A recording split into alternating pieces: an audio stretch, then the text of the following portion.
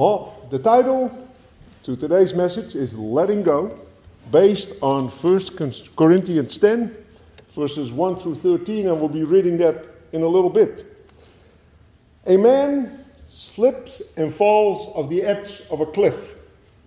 And on the way down, he manages to grab onto a tree that is growing from that cliff. And he there is hanging there about 200 feet from the top and another 1,000 feet to the bottom.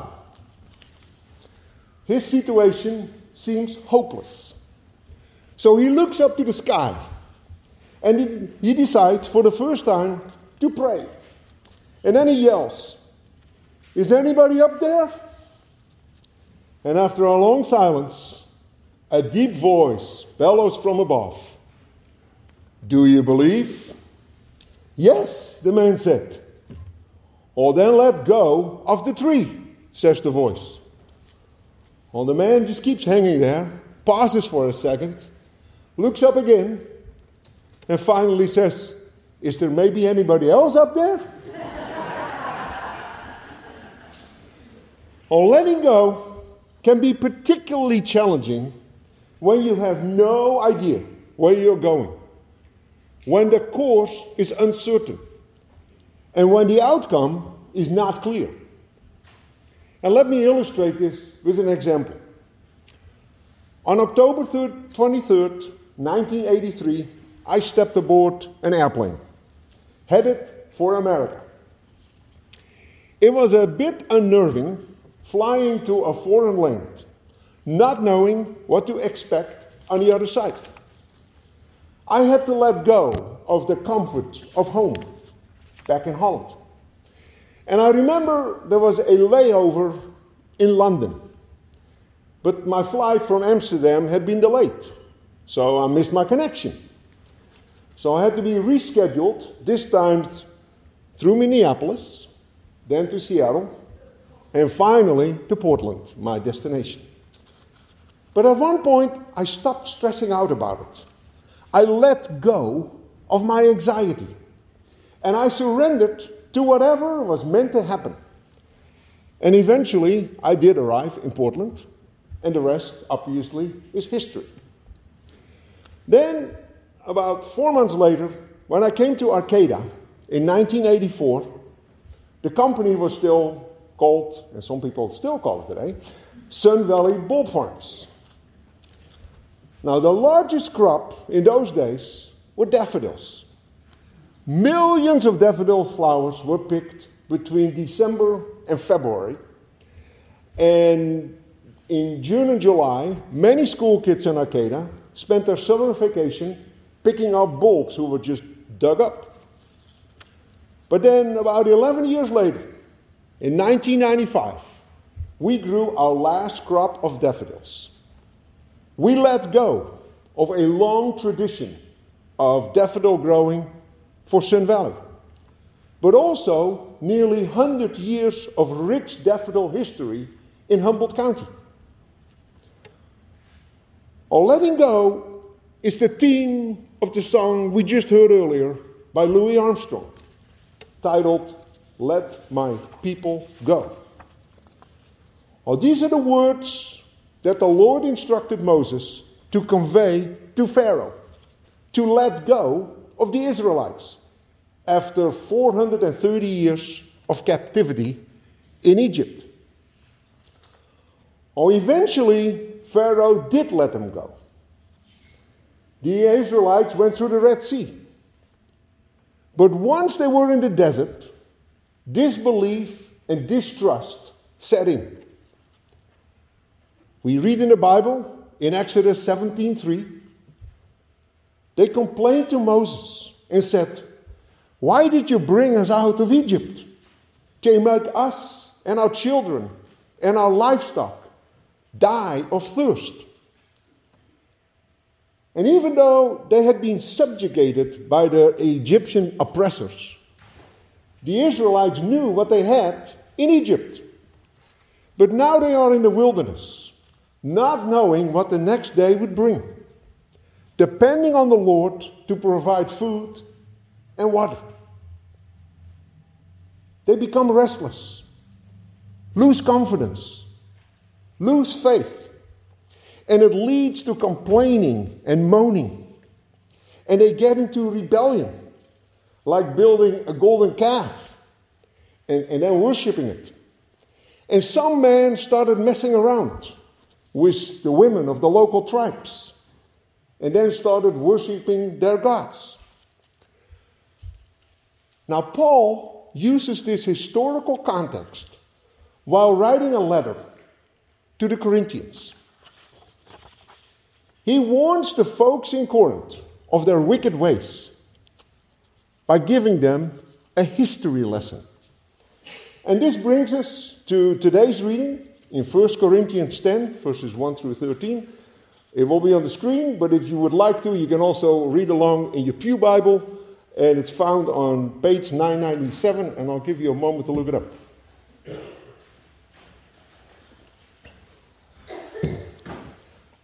I do not want you to be unaware, brothers and sisters, that our ancestors were all under the cloud, and all passed through the sea, and all were baptized into Moses in the cloud and in the sea, and all ate the same spiritual food, and all drank the same spiritual drink. For they drank from the spiritual rock that followed them, and the rock was Christ. Nevertheless, God was not pleased with most of them, and they were struck down in the wilderness. Now, these things occurred as examples for us, so that we might not desire evil as they did. Do not become idolaters, as some of them did, as it is written. The people sat down to eat and drink, and they rose up to play. We must not indulge in sexual immorality, as some of them did, and 23,000 fell in a single day. We must not put Christ to the test, as some of them did, and were destroyed by serpents. And do not complain, as some of them did, and were destroyed by the destroyer. These things happened to them to serve as an example. They were written down to instruct us, and whom the ends of the ages have come. So if you think you are standing, watch out that you do not fall. No testing has overtaken you, that it is not common to everyone. God is faithful, and He will not let you be tested beyond your strength. But with this testing, He will also provide you the way out, so that you may be able to endure it. Please bow our heads. Guide us, O God, by your word and spirit, that in your light we may see light. In your truth find wisdom, and in your will discover your peace through Jesus Christ our Lord. Amen. So the city of Corinth is located on a peninsula, on the Greek peninsula, with the Ionian Sea on one side and the Aegean Sea on the other. And at the narrowest spot, it's only 3 miles wide. In the year 1882, they actually built a canal to connect those two seas, saving ships from a long, treacherous journey around that southern point referred to as Cape Matapan. But in Paul's day, there was no canal, and goods would be offloaded in Corinth, taken across the land, and then go on another ship. The port of Corinth developed into a bustling seaport, an intersection between east and west. This meant a town full of sailors looking for a good time. It became a magnet of drunkenness and prostitution. In ancient days, if someone was characterized as a Corinthian, it would imply a licentious and unrestrained lifestyle. It was in that setting where Paul arrived with his good news message of Jesus Christ. Paul stayed in Corinth for about a year and a half, establishing a church. Then, about 3 years later, on Paul's third missionary journey, Paul is now in Ephesus. And while in Ephesus, he receives several disturbing reports of the things happening within the church in Corinth.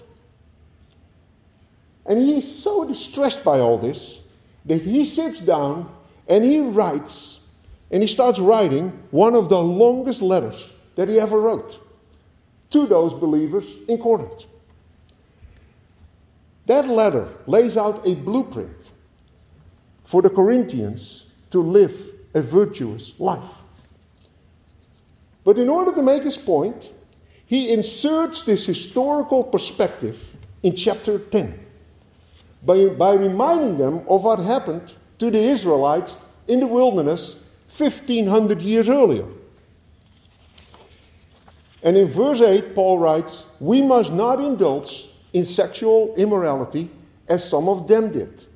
And 23,000 fell in a single day." Now, the historical context of this is found in Numbers 25:1. While Israel was staying in Shittim, the men began to indulge in sexual immorality with Moabite women, who invited them to the sacrifices to their gods. Then in verse 9, Paul writes, "We must not put Christ to the test, as some of them did, and were destroyed by serpents." Again, he is referring to Numbers, the book of Numbers, Numbers 21:4. "The people grew impatient on the way. They spoke against God and against Moses, and said, 'Why have you brought us out of Egypt to die in the wilderness?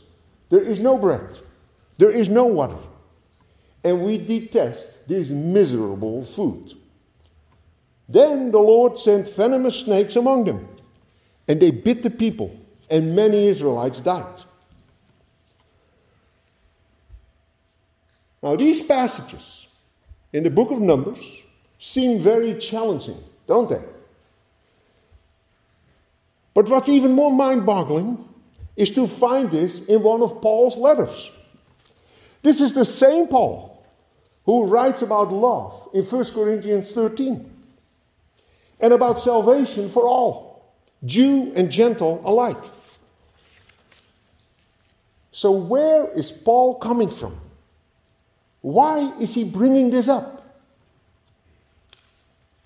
Here is where letting go comes into the picture. In the final analysis, the Israelites were not letting go. They were not putting their trust in the Lord. And instead, they were complaining and moaning, full of disbelief and distrust. If they would have let go and trust the Lord, they wouldn't have had to spend 40 years in the wilderness in the first place.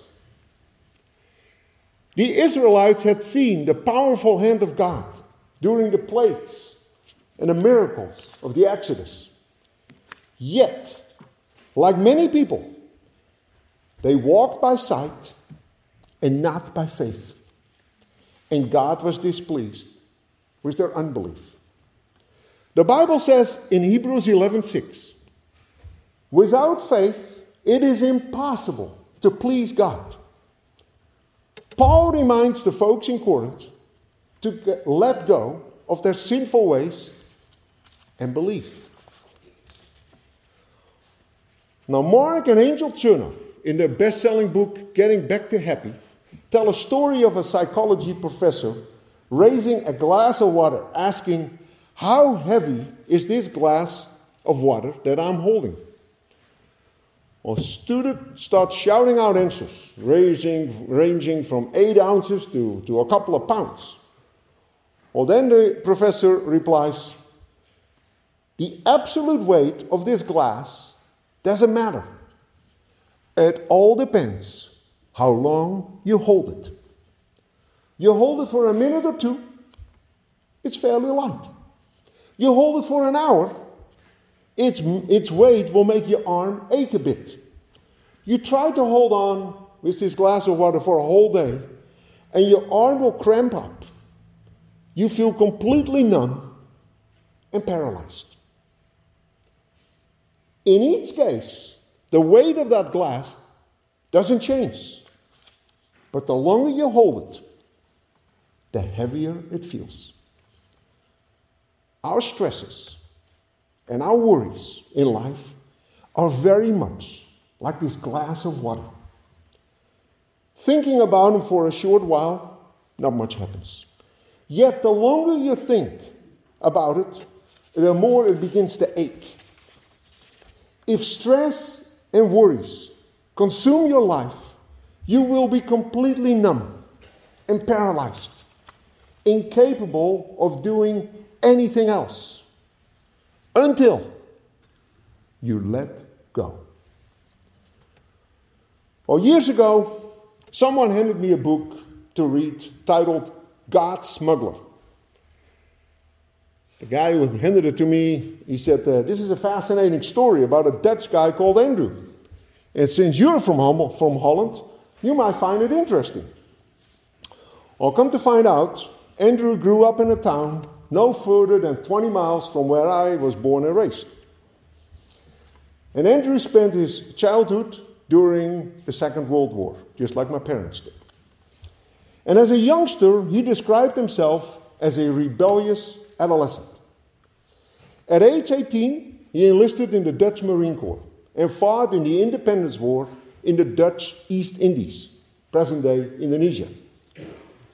The scene in Indonesia was horrific. He tells of killing villagers and children. And while not on patrol, lots and lots of drinking. He eventually gets injured when a bullet shatters his ankle. And he ends up in a hospital in Indonesia run by Franciscan nurses. He was amazed about the joy those nurses exhibited and how cheerful they were, despite a heavy workload. It was the type of joy that he was missing. At one point, he asks Patricia, one of the nurses, "Why are you so happy and full of joy?" And with a sparkle in her eye, she answered, "You know, it's the love of God." She told Andrew, "You have to let go. You are so troubled by your past that you resort to drinking and rebellion." Then she told the story of how monkeys are caught in the jungle. The villagers take a rope and a coconut, and they drill a hole in that coconut on one side, just large enough for the monkey's paw to slip through. Then they put a pebble inside that coconut, and the monkey will try to get that pebble out. It will rattle. It will really get that monkey excited, but he can't get it out. And the monkey will not let go.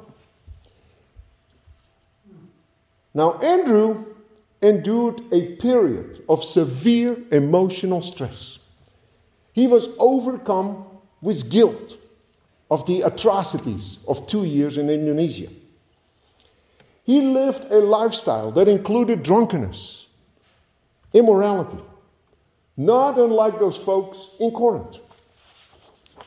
He returned to Holland and spent some time in a VA hospital for a long rehabilitation from his injuries. One day, all the patients were invited to a tent meeting in a nearby town. A fellow patient had snuck out and bought some liquor. And by the time they made it to the tent meeting, both were drunk. The preacher was not amused with these two guys in the very back making a ruckus. And as the tent meeting concludes, the closing song is "Let My People Go." On the way back on the bus, and while laying in bed, that song kept playing in his head. Years earlier, before going to Indonesia, his mother had given him a Bible. But all that time, he never once picked it up. He kept it at his nightstand in memory of his mother. But as he was laying there in a hospital bed, and that song kept playing in his head, he reached out and started reading. From that moment forward, he read the Bible. And within months, he stopped drinking. The fire had been ignited. The Bible stories that he had heard as a child that didn't make any sense to him then, now became real. Once back home, one night, he was laying in bed while a huge storm with strong winds was howling around his house. And in the wind, he heard the voice of Sister Patricia telling the story of the monkey not letting go. He heard the singing, "Let my people go. Let it go. Give yourself to God." Then he said a simple prayer. "Lord, if you show me the way, I will follow you." From that moment forward, his life changed forever. That night, he gave his life to Christ.